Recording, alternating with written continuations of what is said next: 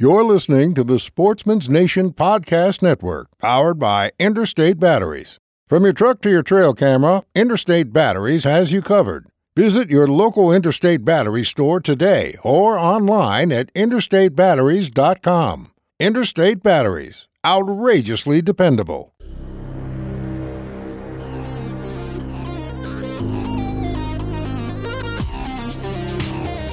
Welcome to the Transition Wild Podcast, the home for those looking for expertise and inspiration on all things Western big game hunting. I'm your host, Adam Parr, and you're listening to episode number 19, where we talk with Matt Wright of Naked and Afraid. What's going on, everybody? Hope you're having a wonderful day. I am having a great day, and that's all that matters. I don't care about you guys. Just kidding. I love you. Thanks for tuning in. It wouldn't be what I'm doing without the support and all the good feedback from you guys. So I appreciate you tuning in every other Thursday on the Sportsman's Nation Podcast Network.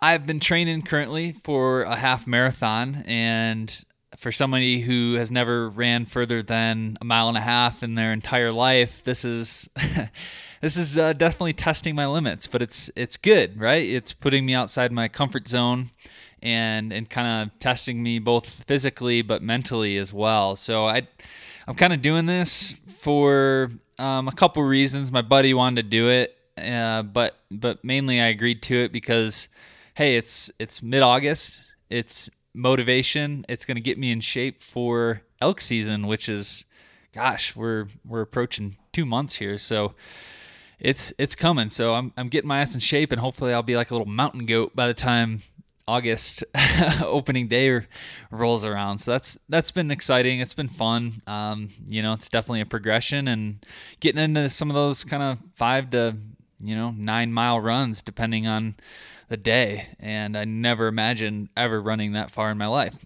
It's cool. So I'm happy about that, sticking to a program and just trying to be healthy. That's what it's about.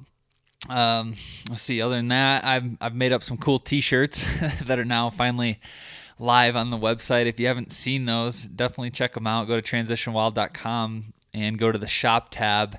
I made an elk season T-shirt and a deer season shirt.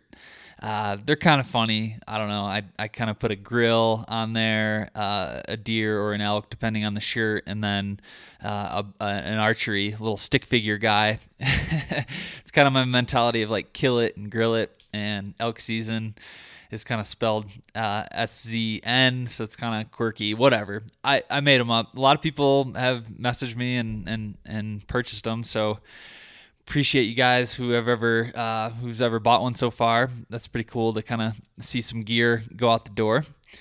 And other than that, I'm just getting ready to, I'm setting trail cameras. I'm starting my scouting and kind of getting into those areas and putting boots on the ground, which is always fun. Speaking of kind of scouting and getting ready for season, I finally have the 2018 Colorado elk hunting guide back live on my website. So if you subscribe to transitionwild.com, you give me your email. I won't spam you, I promise. You give me your email, you subscribe, I will send you the Colorado elk hunting guide for free. I've updated it for 2018 to have the new regulations. I've added some new stuff in there. I've compiled a lot of this kind of like information and previous podcast episodes to kind of useful links and quick navigation. So that's pretty cool. If you're planning on hunting in Colorado this year, it's definitely something to look at, and it'll walk you through digital scouting, gear, how to determine a location, where to hunt, and a little bit of tips and tactics in there, and just kind of get you off and running. So again, if you're planning on hunting in Colorado this year, I'd head over to transitionwild.com, subscribe. I will send you that for free. All right. I've babbled enough on that. Let's see. Yeah, let's just jump right into it. Today we have Matt Wright he's been on Naked and Afraid. I'm sure a lot of you guys have heard of that show. It's a Discovery Channel show. He's been on there 3 times. So if that says anything, this guy actually knows what he's doing. You see a lot of guys on the show that just guys and gals that just, they starve and they suffer and go through hell. Matt's not one of those guys. He's a pretty cool dude. And really what we're talking about today is just applying kind of that survival and mental fortitude and what it takes to be successful, let's say on that show or in a survival situation, and how we can apply that to Western hunting. And we talk about tactics that you can do, being prepared. We talk about the mental preparedness, physical preparedness, all revolving kind of around hunting. If you were ever to get into a scenario where you get lost or GPS stops working, need help navigating, you got to stay the night. We talk about a lot of cool shit. So it's been a lot of fun having Matt on the show, and I hope you guys enjoy it. So let's not wait any longer, and let's get Matt Wright on the line.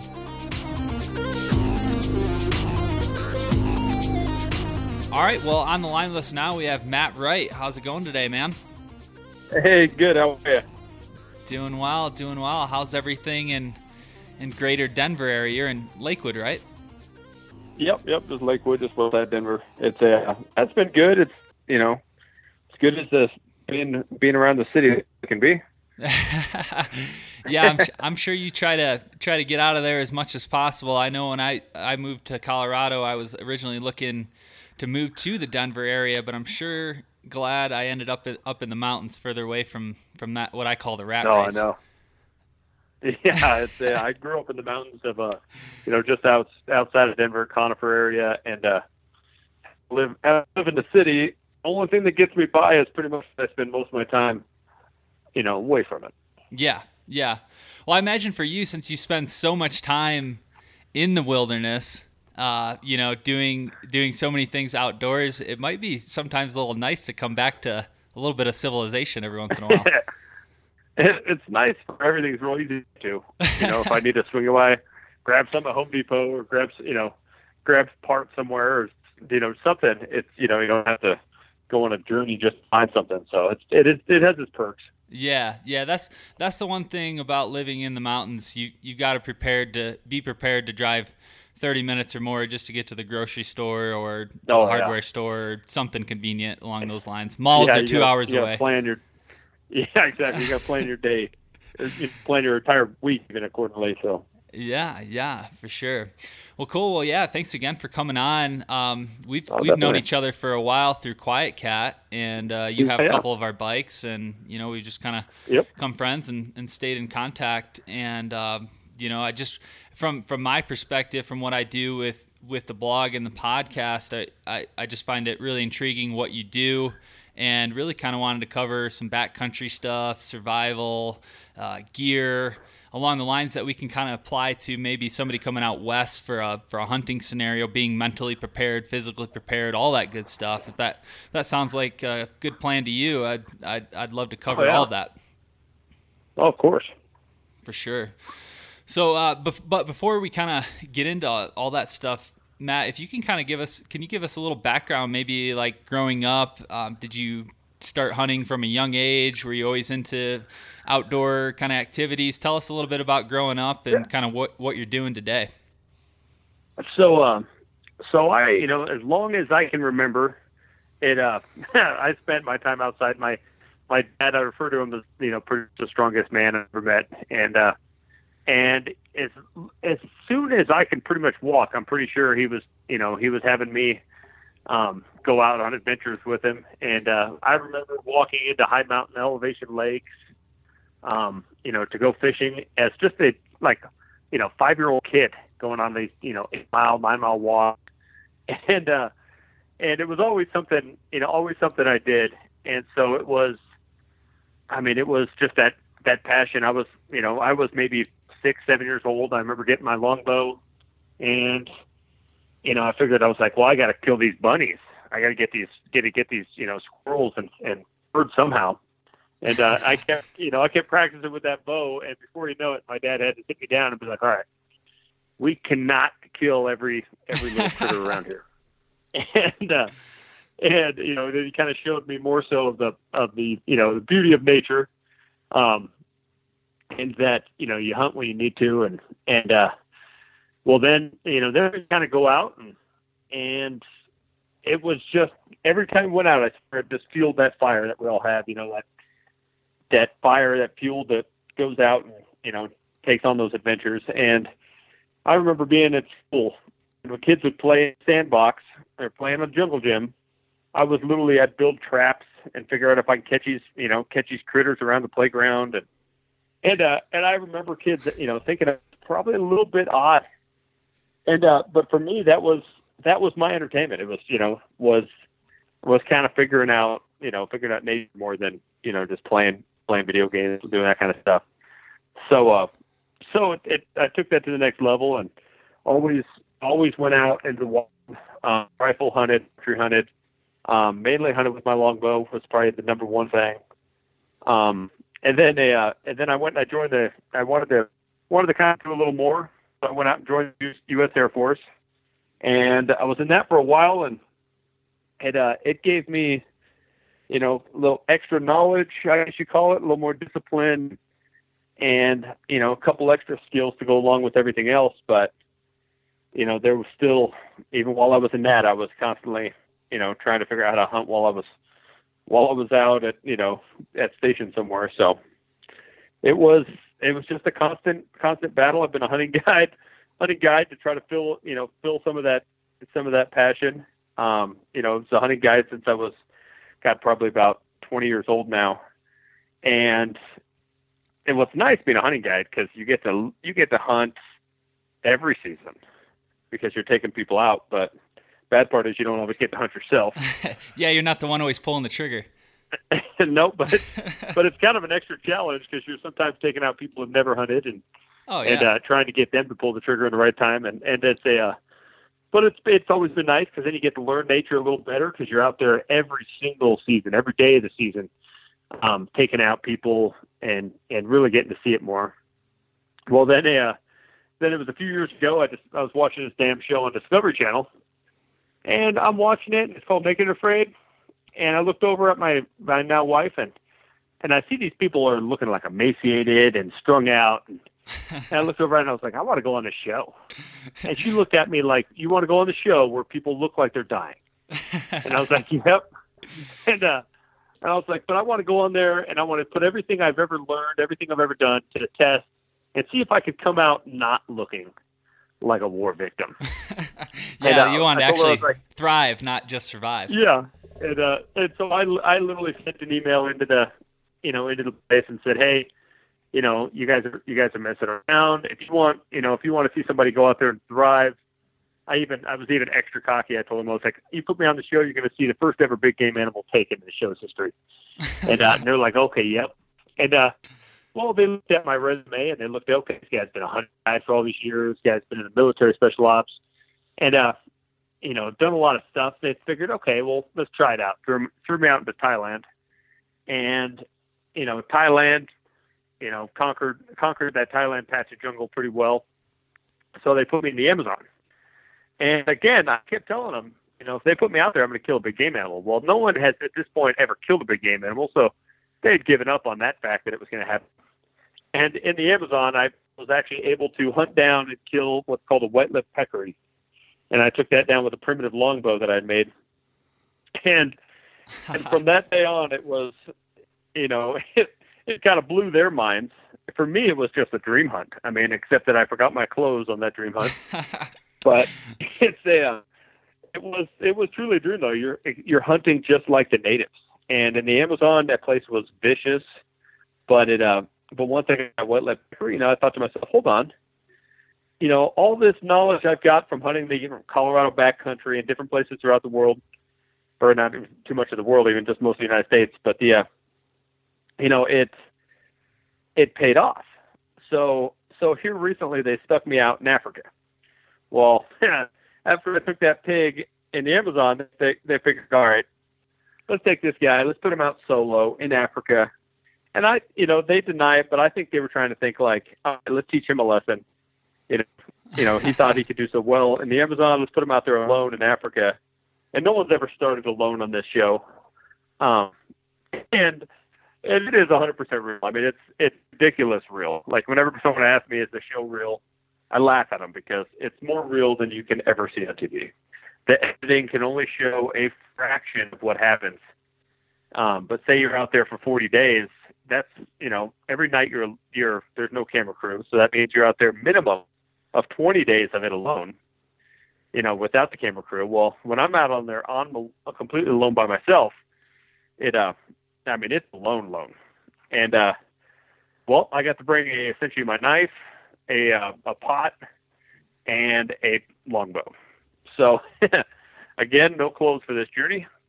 And this time I had turned, I think we've all had that kind of moment where we feel a little savage doing something. And I really, really, keyed into this savage side of myself. And it was pretty awesome. I mean, even though I was out there naked, hunting in a land that I've never seen before, I was harvesting impala, making shoes out of the impala, loincloths, harvesting warthogs. I made all kinds of jerky. I got all kinds of extra gear, fish hooks out of the bones, sinew, cordage. And it was truly like every moment that I've ever done kind of like culminated into this, part of me I didn't even hardly knew I had. Yeah, that's totally badass. I was just thinking about that today. I just as a survival scenario, I just imagine myself out in my hunting locations, let's say even just 2 miles from a road, right? And then you're by yourself, and then let's say you have pretty much no gear other than a few tools or whatever, and then you're naked. I was trying to envision that.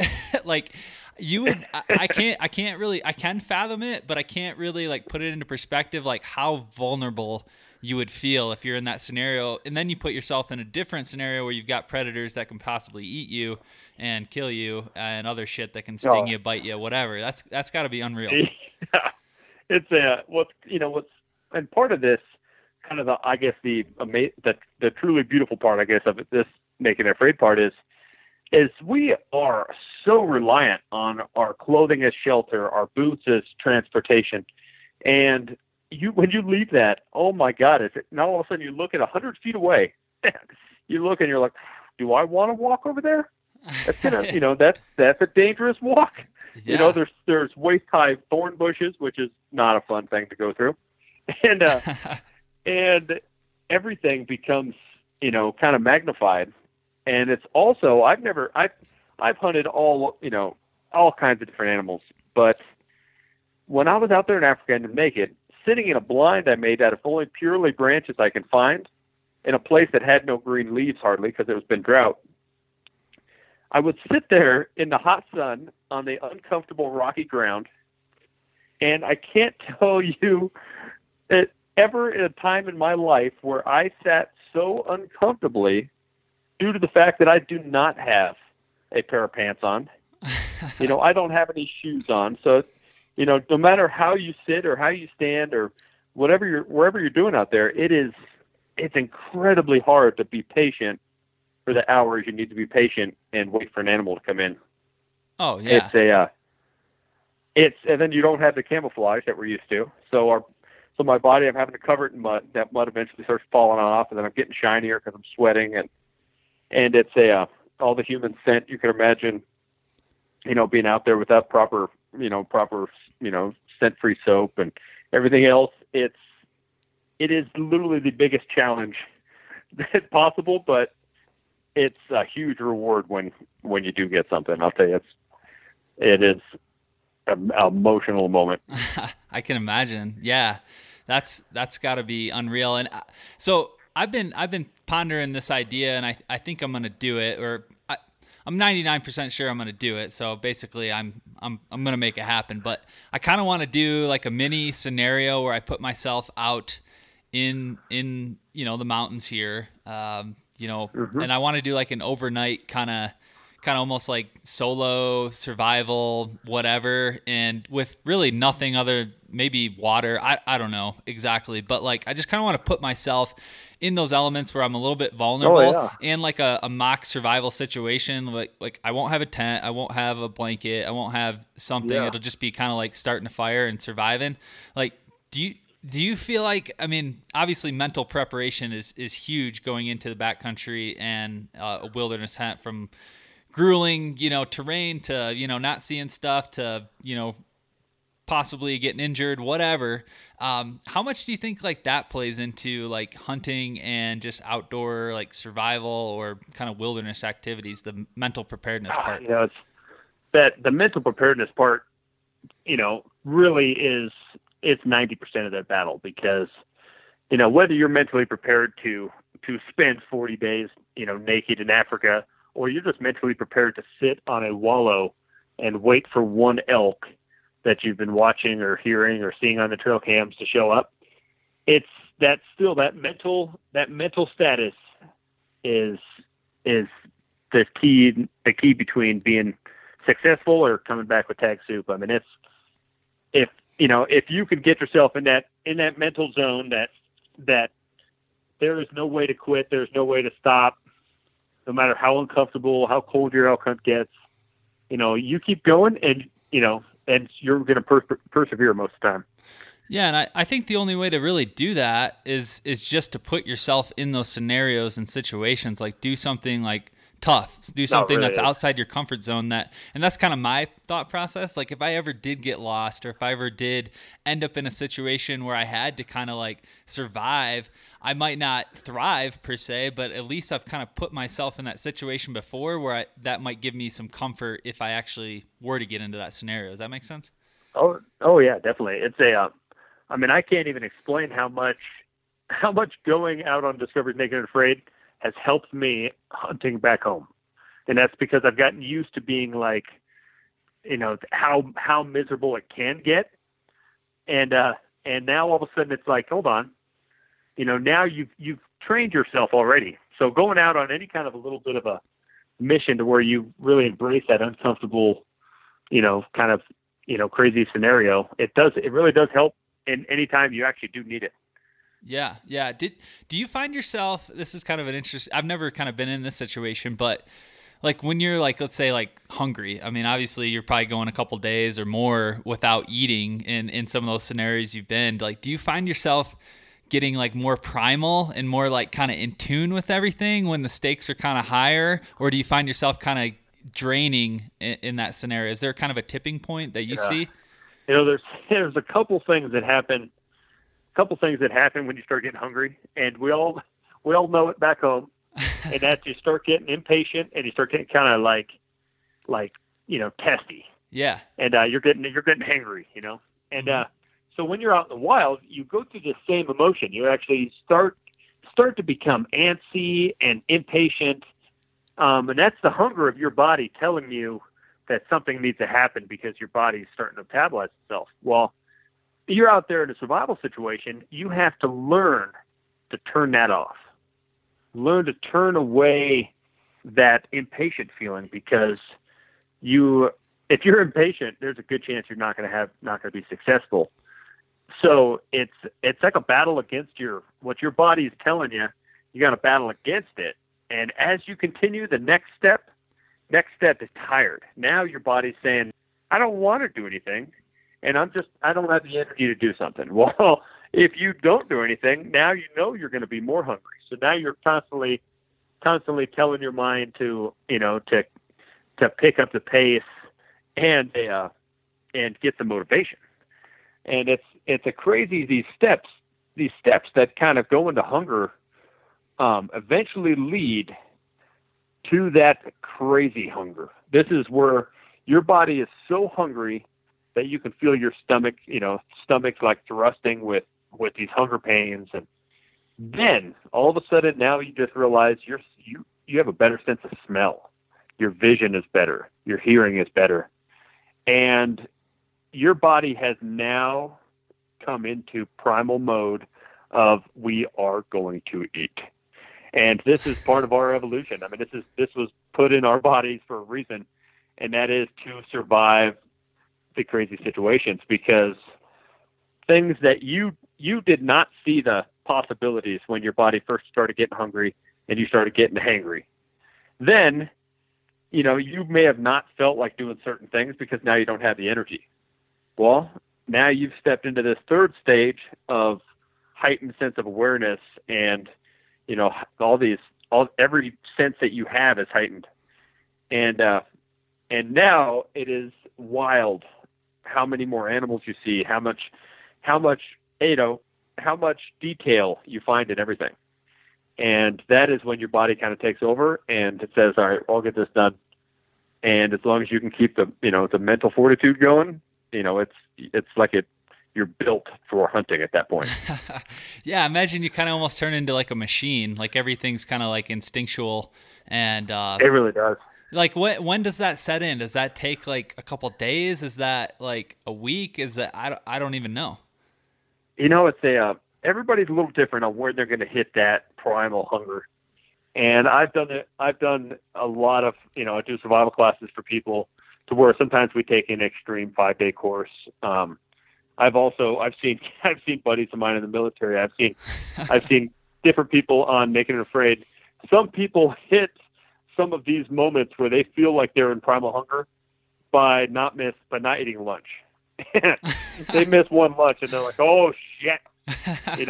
Things are getting bad. This is going downhill. Well, for the most part, you may feel like you're in that mode, but I would say it takes you about 3 days to really hit that where your senses become, like to a height that you've never seen before.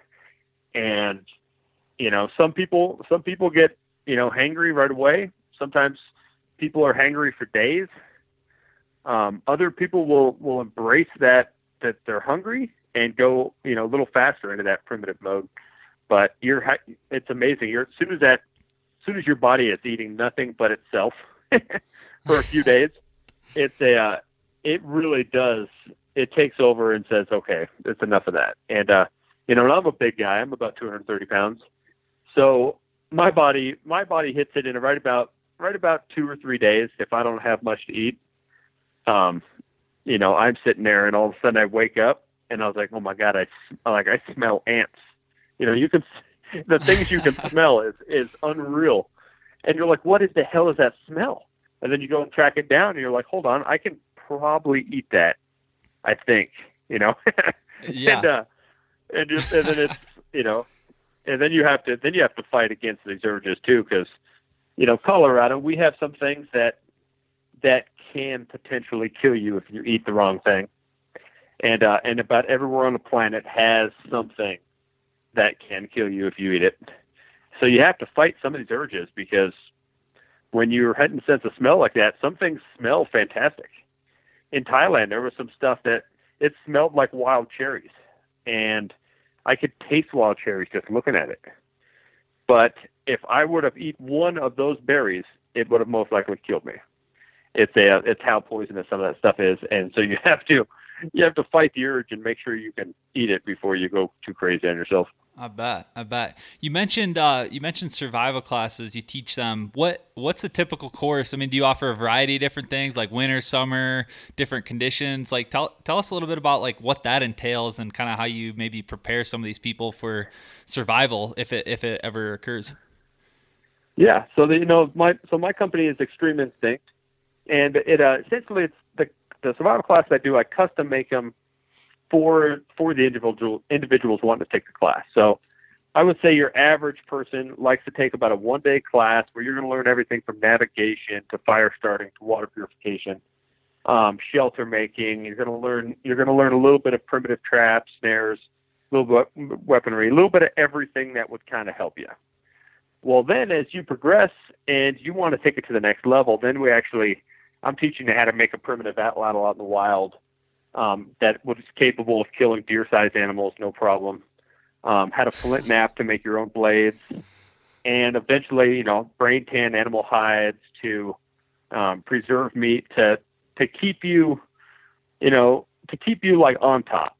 And so I tell most people, like, the chances of you surviving, like stuck somewhere and surviving to the point where you need to brain tan your own animal hides, like I did in Africa, highly you're unlikely. in a bad spot because most likely you will get out of somewhere fast enough. But knowing how to do that, what it does is it triggers this part in our brain.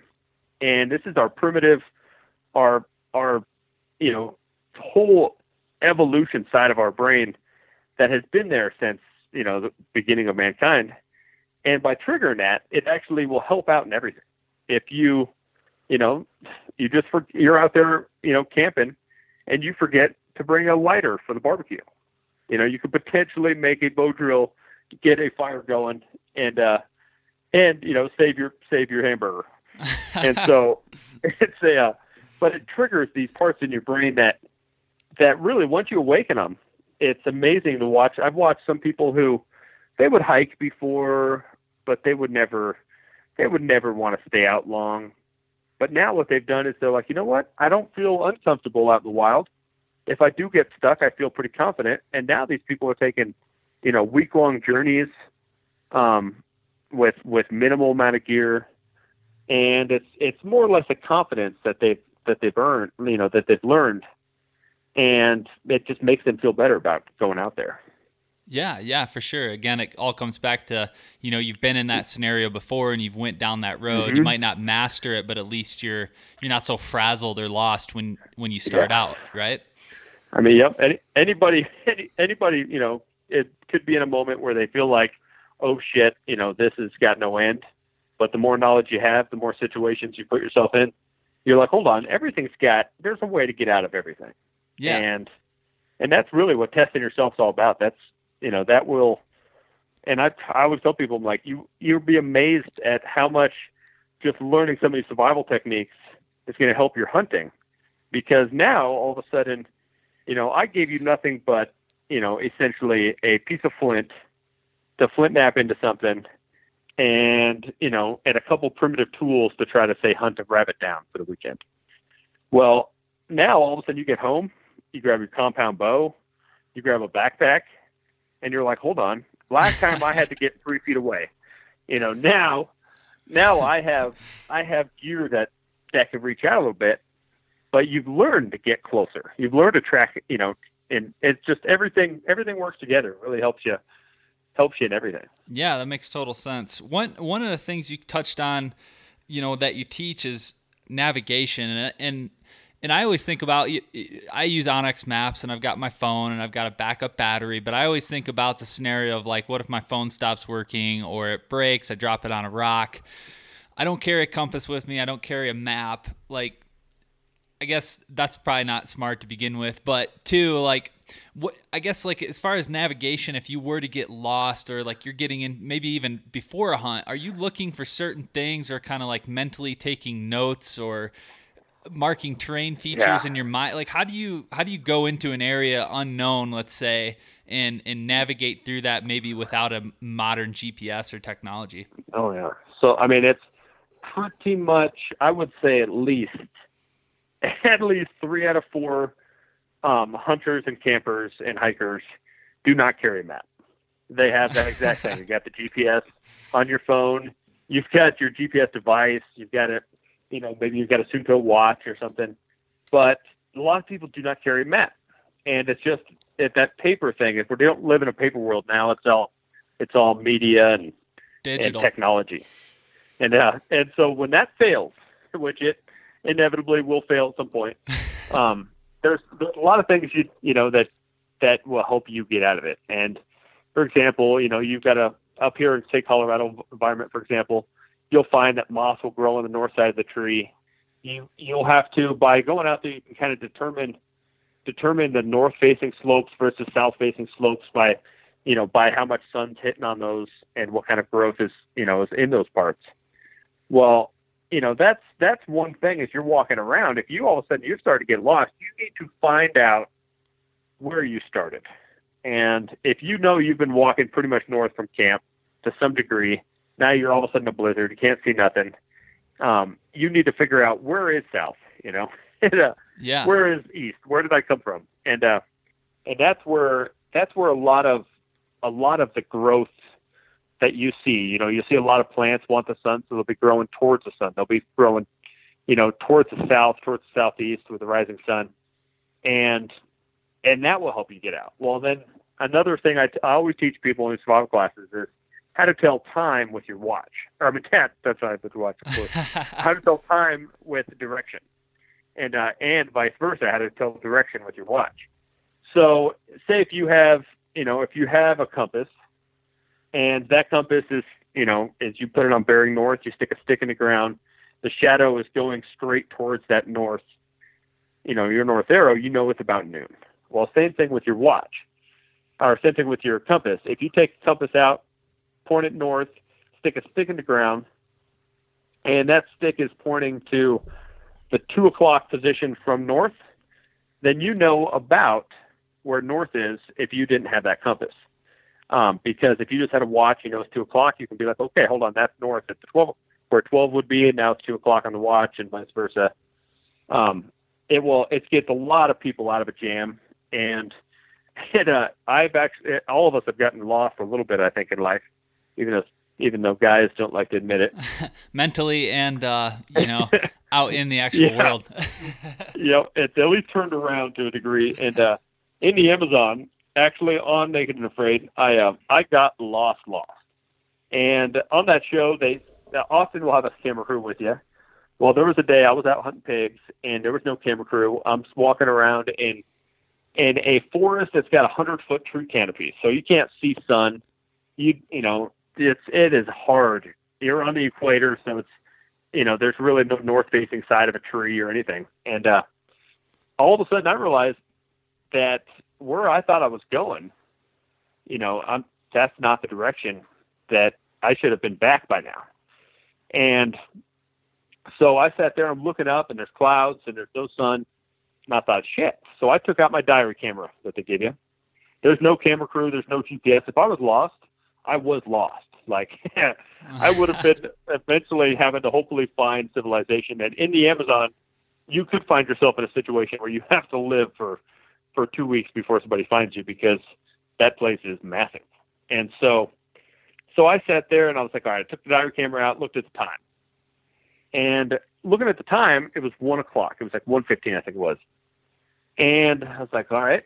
So I was like, I'm going to sit here until the sun comes out, because I have no idea what direction I'm walking at this point. And all of a sudden, the sun came out, found a spot where it went through the trees, stuck a stick in the ground, and scratched the position of the stick's shadow in case the shadow went away. Well, I look at my camera, and it's 1:15, and so I look at that stick and pretended that shadow was going to the 1:15 position on a watch, and north would be slightly to the left of that shadow, because that would be the 12 o'clock position. And mind you, on the equator was tricky, because I had to remember which time of year it was, because the sun does flip from one side of the hemisphere to the other right there. That's a whole different. And so it has a whole nother problem. And so I sat there and I'm like, no way. I looked behind me and I was like, there's no way that camp is that way. I felt like I came from that way. And I almost did our classic move of ignore your equipment, because sometimes you don't trust your GPS. And you're like, no, that can't be right. It's over this mountain, Yeah. Well, this time I almost didn't trust the fact that shadow was going the direction I needed, that would indicate that I needed to walk behind me. And I was like, all right, well, I'm going to try it.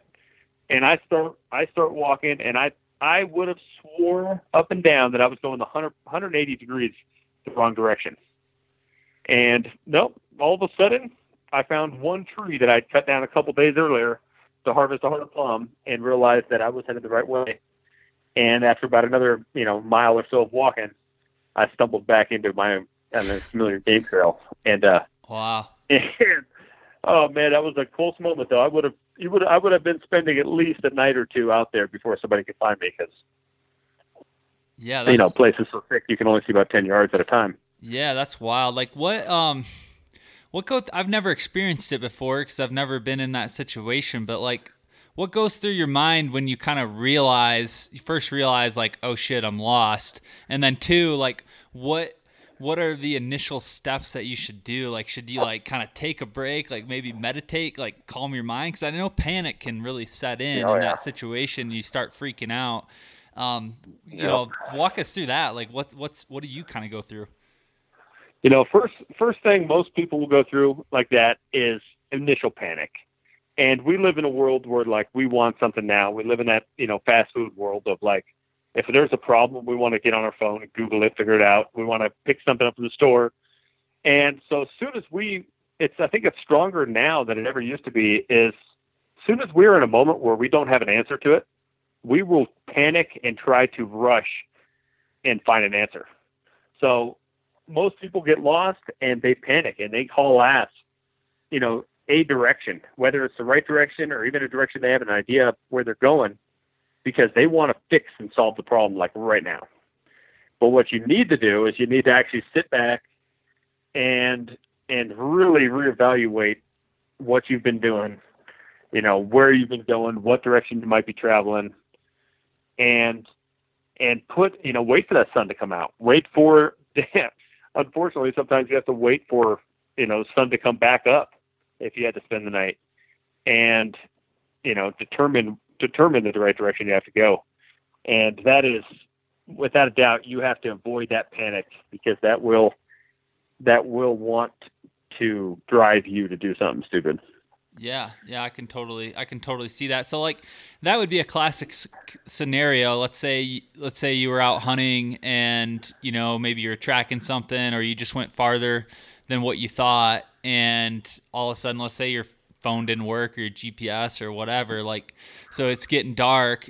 I mean, if you were in that situation where you knew you weren't going to make it back before dark, and let's say you didn't know which way to go, you recommend possibly staying the night and then trying to navigate during the daytime. Oh, definitely. You have this thing in your mind that tells you, let's walk the hell out of here. I'm not spending the night in this freaking woods. But most people, when you get lost, you're only feet away from where you should be. But as soon as you get lost, you travel, and you travel fast. So all of a sudden, a little tiny bit of lost, you've now made yourself really lost. And there's hunters every year that get lost while following blood trails, because your head's down, you're looking for that, say, bad shot animal. Adrenaline's pumping, you're excited. Yep. And all you're doing is looking at the ground. You're not looking at the area around you. Most wounded animals will end up, especially when they're wounded enough where they travel some distance, they will end up zigzagging, doubling back, doing all kinds of stupid stuff. And all of a sudden, by the time you look up, you have no idea where you started. And most of the time, that happens to be in the evening, it seems like. And as a guide, I find out I don't know why, but most hunters, with one shot, one kill, no wounded shot, was in the morning. But the ones that always seemed to wound it was always in the evening. And we would be tracking that damn thing with flashlights. And, you have one case where your flashlight dies, or that GPS dies, and or the case of just technology crashing on you, and you're going to be in a panic mode. So that's where, even though it sucks, you can survive a night, tucked up, insulate yourselves with, pine boughs, insulate yourself with leaves, whatever you can find, and hunker down and, hopefully start a fire. And hopefully get a fire going. Hopefully embrace the fact that you may just be stuck. You may be only just a couple hundred yards from your own camp. You just don't know it, Yeah. You just, embrace that fact that, like, all right, hold on. If I'm going to spend the night out here, I'm going to try to enjoy myself a little bit. For sure.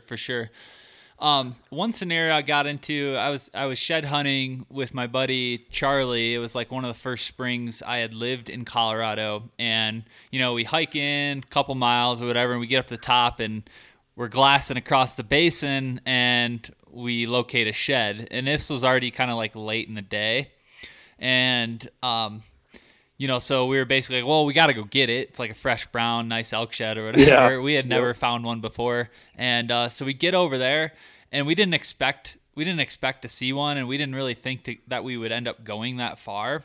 But we didn't have any water. We didn't have anything. We didn't have any like tool. This was just like supposed to be like a couple hour like kind of day hike. Well, it turned into like an all day, and basically wear yourself down and get back at dark.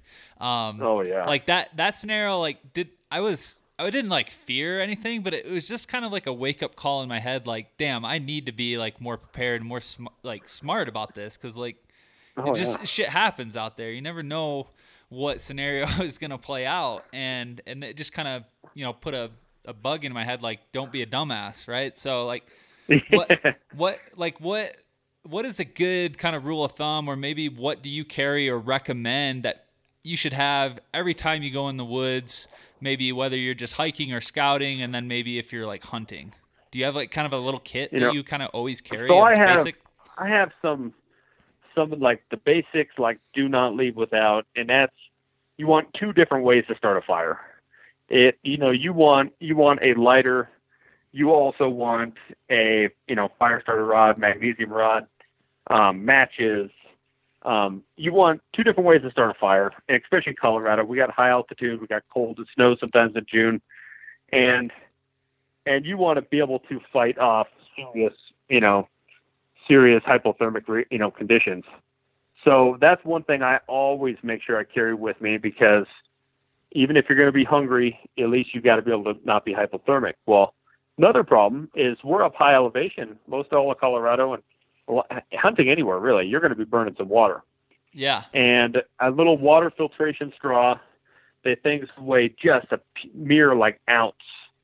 And that straw right there will save you in a pinch big time, because as soon as you get dehydrated, you're going to start getting headaches, you're going to start getting muscle cramps. And that could be, just completely debilitating, is to not be able to think straight because you got this massive headache from dehydration.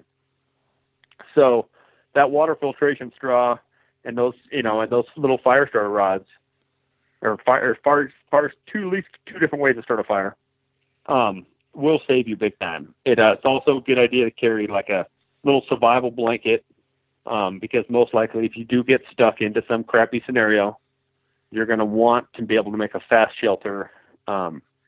I always tell people, like, you're not going to survive most likely healthy. You're going to be a broken leg.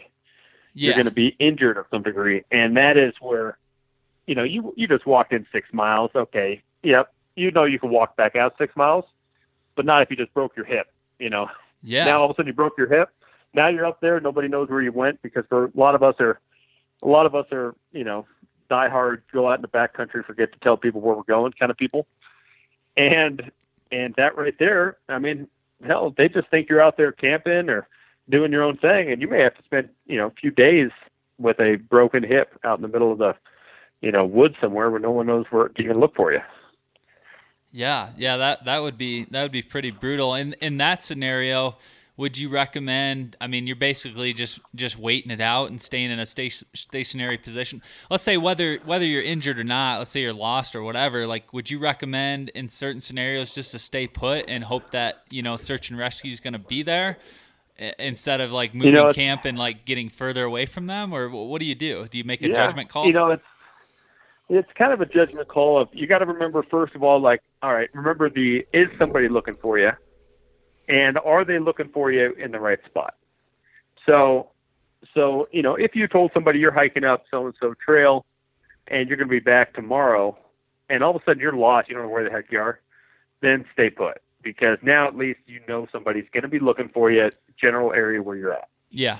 If you forget to tell somebody where you're going, and you just all of a sudden parked your truck, ran up 5 mountain peaks away to try to hunt down an elk, and you were lost as all hell.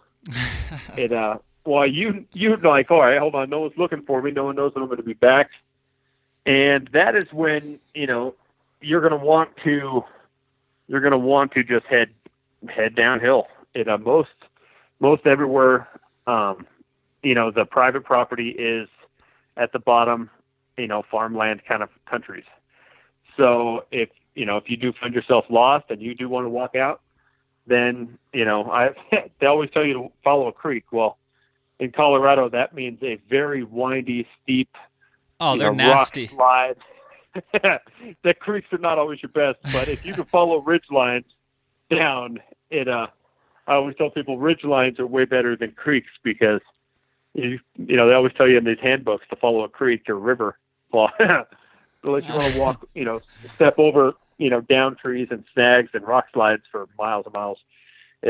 Grab yourself a ridge, head downhill, and you will eventually hit a road. You will eventually hit something. Once you hit something, establish, are you healthy enough to keep going, or should you sit and camp out and wait for someone to come on that road? Because quite often or not, you may be pretty tired, pretty worn out at this point. And if you just sit there and try to get yourself a fire going, set yourself up a shelter, block the road with a sign, a symbol that lets them know that you're there, and hope somebody's on it, or indoor, try to pull a quarter out of your pocket, flip a coin on which direction you should walk on that road, because that's always a crapshoot there, because you could pick left and you could walk all the way to the end of that road.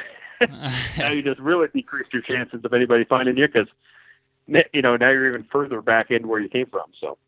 Yeah, for sure. When you talked about following the creek, there's this one spot that I elk hunt that I don't use the entirety of the creek, or I don't walk in the creek the entire way to get there, but probably about half of the hike is through it's a creek bed with running water, but I just walk in the dry parts. You're walking on rocks. Oh, yeah. But I swear to God, the last 2 years I have injured myself walking in that creek because it's slippery rocks. I've been in a hurry, and like, yeah. I rolled an ankle the first year, and then last year I put a huge gash in my shin because a rock fell out, I thought it was stable. And, man, it can be brutal. But along those lines, like, is there a certain kind of like safety kit, like that you carry in your pack, or what you would recommend to just keep with you at all times for injuries? Definitely. I know I keep a heavy amount of gauze, and if you have the ability to carry yourself some Quick Clot agent, with you, as well as some bandages, tape, whatever it might be, because more than likely, and also a good thing to carry in your pack is always going to be some of that moleskin, because we're going to get blisters for sure, and that's, you've got to protect your feet if you're walking out somewhere. But if you find yourself in a life or death type situation, you're going to need to stop that bleeding, as fast as possible. That's when you're going to want to use gauze, bandage, also use Quick Clot, because you're going to be expecting you may have to treat a wound or somebody else's wound. I mean, I carry an elaborate kit, not even for myself, but heck, somebody might fall on an arrow and I find them on the path. You have to be able, be ready to treat the worst wounds, and then your first aid kit's good enough. Yeah, that makes sense.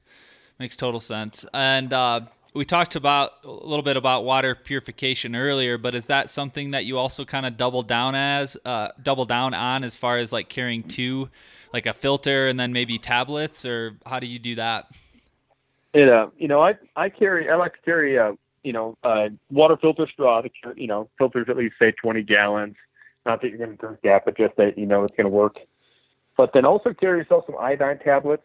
I mean, you can put I put iodine tablets before in a nasty like little puddle, and it's probably full of mostly animal piss and everything else. But you put some iodine tablets in there, it's going to kill it, as long as you remember about how much water one of those iodine tablets will purify. Yeah. And you put enough in there. But more often than not, I end up digging what's called a Indian well, and that's like a gypsy well, Indian well. It's like you dig a hole next to your stream, next to your pond, and if you're in a pinch, you can dig this hole, and it'll get down, it'll start filling up with the groundwater that's around it. Well, the ground itself has filtered out most of the impurities, and you have a very low chance that you're going to get, Giardia and some various issues from drinking out of it. It's a pretty darn safe way to do it. But then always remember that, Giardia takes about 3 or so days to get into your body and start affecting you. So if you are in a pinch and you feel like you can get out, but you do need water before you collapse, drink it. Drink any water, because, it's at least going to get you out of there. Yeah, if you don't drink water, you may collapse, and then you're really in a hard spot. But Giardia taking a few days to go into effect, you can make it out most places in 3 days. Yeah, and water, and especially in like Colorado or the Mountain West, Man, everything. I burn through water, especially archery season. Oh, You're hiking, it's hot. This Yep. air is dry. I've experienced that. I experienced that last year when we kind of did a spike camp into an area, and basically there wasn't any water up there, so we just had to go without unless we wanted to hike way the hell down the mountain to a stream or something. But I mean, I had a headache. I was not feeling good, and yeah, that's just rough. That's a tough scenario. And I've seen scenarios in actual survival moments, like where somebody is out surviving, and they still don't drink enough water, and that's because your water may taste bad. Your water, it's just they don't feel like drinking it. Well, all of a sudden now they're just their body's just not running on full, and all it is you've got to keep fuel in the system. So it really is incredibly important that you hydrate, before, during, and after these adventures, because otherwise you can fall quickly to problems like, all of a sudden you have a kidney shutdown or a liver shutdown because you're dehydrated. Well, now you just turned a day hike into a hell of a problem. Yeah, for sure. Well, let's talk a little bit about. Tell us a little bit about your company. So you said you teach survival classes, kind of variety. You kind of cater it to maybe different scenarios, maybe winter, summer, different aspects of training. But you also make knives. Is that correct? Yes. Yep. So so besides the survival classes, I do a lot of custom made knives. So I've been making knives now for about 13 years, and it's all kinds of knives. It's hunting knives to everyday carry knives to, survival big knives, tomahawks, all that. And, I always tell people that a lot of times, we just have that custom knife, that certain knife we want to carry. And the best knife you could carry is the one you're going to carry with you. So I can custom make, pretty much any knife that somebody wants. And, I enjoy those custom knives because it's that one thing that, if you have a knife for a purpose, it's so much more useful, than just grabbing some off the shelf, store bought something that you don't know will ever break. And every one of my knives have a lifetime warranty on them. And I mean, when I say lifetime, there's no purchase receipt necessary. If it can happen to my knife, which is hard to do, if you could physically break it or hurt it somehow, all you gotta do is, call me up, fix it up, make it new sheaths, whatever you need for it. And I've made hundreds and hundreds of knives through the years, and all the ones I get back are ones that somebody's done something to them, like, stuck it in a piece of firewood, then accidentally stuck the firewood in the fire, and that kind of stuff. So it's definitely a passion of mine, and something I based my whole business around was starting to make knives essentially for military guys and hunters back in the day, and now it's every walks of life, from lightweight backpack, backcountry knife, real lightweight ones, to your heavy duty ones. So yes, I imagine on the show Naked and Afraid, doing all those kind of tours. You've done 3. I mean, were you carrying a knife? Was that kind of like your main tool on all of those scenarios? Oh, it's unreal how handy a knife is when you only have essentially one item. When you start those challenges, and that item becomes your shovel, your hammer, your pillow, your axe, your small knife, your skidded knife. It literally does everything. And ever since the very early on parts of Naked and Afraid, before I even ever did the show, I actually had people contact me and they said, "Hey, I saw your website. I like your knives. I like how they're built tough. Don't look like you could break them. And how can I get one?" And I started making knives for people going out on the show before I was ever on the show. No shit. And it's kind of neat because what happened is I find out, okay, this person just used this knife, them and their party used this knife for 21 days of hard use, and in various parts of the world. And so then I'm like, okay, how did it work out? and they give me their input on it. And then I'm like, okay, I can make it have a little better grip. I can make it, also double as a, a spindle socket for a bow drill, or, different other tools that they may have thought they needed at the time. And it's no better test than when you go out there and literally only have that item to survive. So the knife that I carry myself, I call it the Naked Not Afraid. And because I tell people it's physically impossible to be afraid when you're holding this knife. But with that knife, that is essentially all the years of experience that I've had before the show, experience that I had with tools that are very needed. And I essentially made that knife just big enough that you can chop down big trees, but small enough that I can, I skinned rats with them and, gutted snakes, but yet then chop down big stuff, baton through stuff. And that knife's got a section on it to crack open nuts, another section on it to polish the ends for trap mechanisms, and, a spindle socket for the top socket of a friction fire if you find yourself needing one of those. You can lash it on and cut down fruit way up in a tree.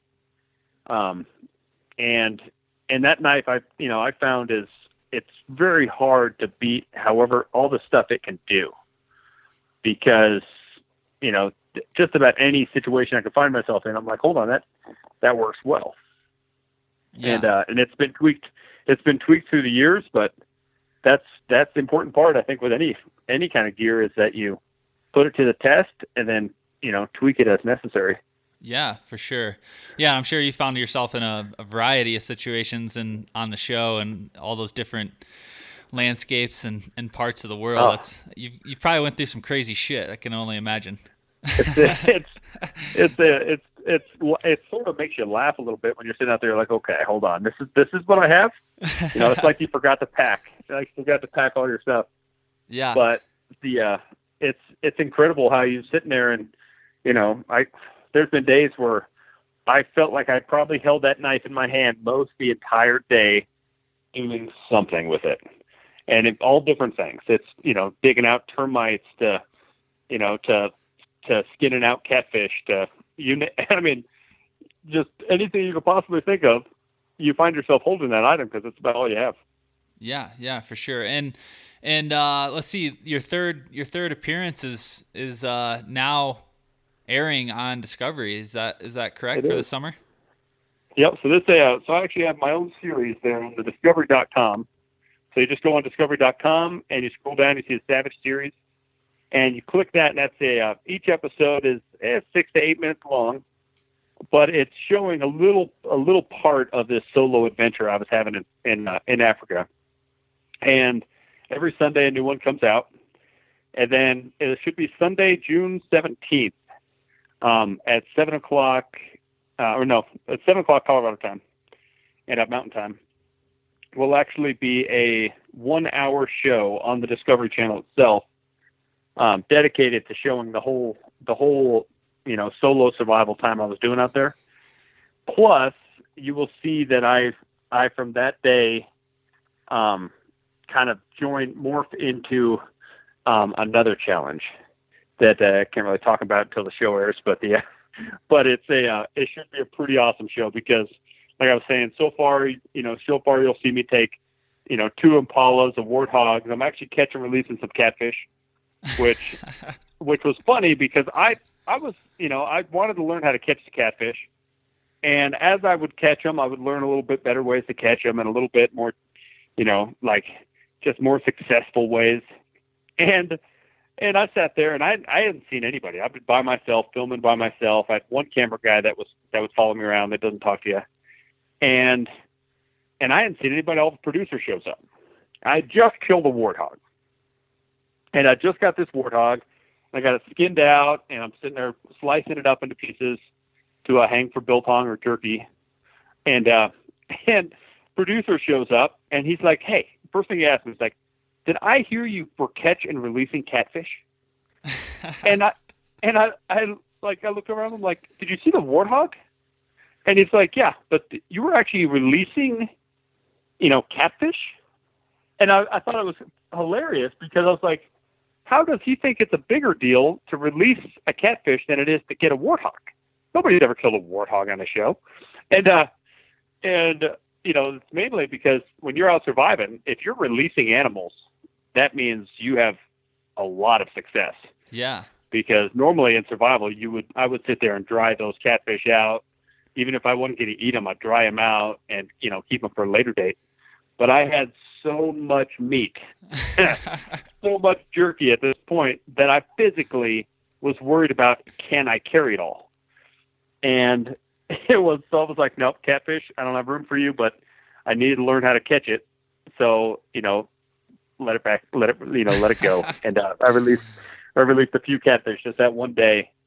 And it was nice. It felt like I was not so much surviving, but just kind of living out there. And you'll see that when you watch that Savage series, you'll see that I try to make every day a little bit better than the last. And you'll see that it's all mental state. I'm at there, not really just suffering through each day, but like, okay, how can I be more successful? How can I acquire some more things that'll help me survive out here? And that's what, to me, I thought, I really think helped me thrive, in that challenge versus just getting by. Yeah. Was that ability that I just persevere to make every day a little better. Yeah. And that's really cool. And like in your scenario, it's just not the norm. You see, although, you had a bow and some of that equipment, but like, the norm on that show, from what I've seen of it, people are hurting pretty good. It's not easy. Oh, yeah. And just, there's been a bow on every single one of these XL challenges. This is the fourth one of it. And this, besides my bow, there's 4 other survivalists out there that brought a bow. Oh, really? Out of the 12. And so there's 4 bows out there. And they didn't kill anything? And at this point in the show, they unfortunately have not had any success with them. But that is, it's tough. Like I said before, it's incredibly tough. And there's a reason that, I was the first ever person to get a big game animal on the show in Amazon. And then I got the second, the third, and the fourth big game animal, as you see so far. There may even be some more to come. And so the other people that are out there, it's not so much that they're no good at hunting, but it's just that it's so hard to hunt out there primitively that a lot of them, have just, they've got missed shots. They didn't sit at the waterhole long enough. They didn't camouflage themselves good enough. Just like any of our hunts back home, except out there, it really is the difference between suffering and thriving. Yeah, for sure. So before we wrap this up, where can we go to find out more about you and the knives and survival school? Where you got website, Facebook, all that stuff? Yeah. So if you go on Extreme Instinct, and that's Extreme with an E, and then instinct.com, you'll see my website up there that has all information for the knives. You'll see a small selection of knives on there, because like I said, most of the time I'm doing custom knives. So you tell me, hey, I like the Naked Not Afraid blade, but I want a green handle, multi-cam sheaths, whatever you might want. And it's all handmade. It's all custom made for when you want it. And then you'll also see all the survival classes. Like I said before, those are kind of tailor made. So if you got 4 people and you want to go out, say, July 5th and spend 4 days, up in the high country, then you just let me know, hey, does this date work? If they don't work, we'll find a date that does work. And if you want to learn more of the primitive hunting with the atlatl and trapping mechanisms, we can learn more of that. If you want to learn more how to make a fire, navigation, primitive hide tanning, any of that stuff, flint napping, it's all kind of catered to what you want to learn. And then we, take care of all the basics as well. One thing that will be up on the website soon is we're actually taking in and expanding those survival classes a bit. And I got my captain's license in Florida and a boat down in Florida that's actually that's custom made for essentially bow fishing and adventures. Well, what I'm doing is I'm actually going to be opening classes up in Florida to where if you want to learn essentially a little bit of the survival basics of the jungle to the beach, but yet you don't want to just do survival. You want to sit there and bow fish or shark fish or fish for tarpon, or try to catch some snook. You can mix all that together, and it's a very neat way for somebody to go out, learn a little bit of the basics or a lot of the basics, but then also go out and be able to have some fun, catch some fish, and see Southwest Florida for all it's got out there. Yeah, that sounds badass. I'll have to definitely check that out, and I'll include links to your site in the show notes here. Really cool shit. Before one last thing, before I go out and do my kind of overnight survival mission on my own, any last tips? Should I go in naked or with clothes? If you want to get the full experience, go out as naked as you can. Walk out with flip flops and shorts and go with what essentially you would go to maybe check the mail. But yeah, try to spend a night or two out there, and you'll kind of get the full, a little bit of part of the full experience of what it's like, because even though you don't want to, the less you bring, the more you get out of it. Yeah, that's interesting. I'm sure I'm going to learn a whole lot about myself, and I'll be able to think about. You'll learn about insulating yourself a little bit with whatever you can crawl into and try to stay warm, because that's something you'll realize that clothes are real good at doing that you take for granted a lot. So yeah, no kidding. Well, cool, Matt. This has been great. I think everyone's going to get a good perspective of just basic survival and some tips and all that good stuff. So I appreciate you coming on the show. We'll probably have to do some sort of follow-up episode, maybe where we can dial into hunting a little bit more at some point. But I think this has been good, and again, appreciate you for coming on.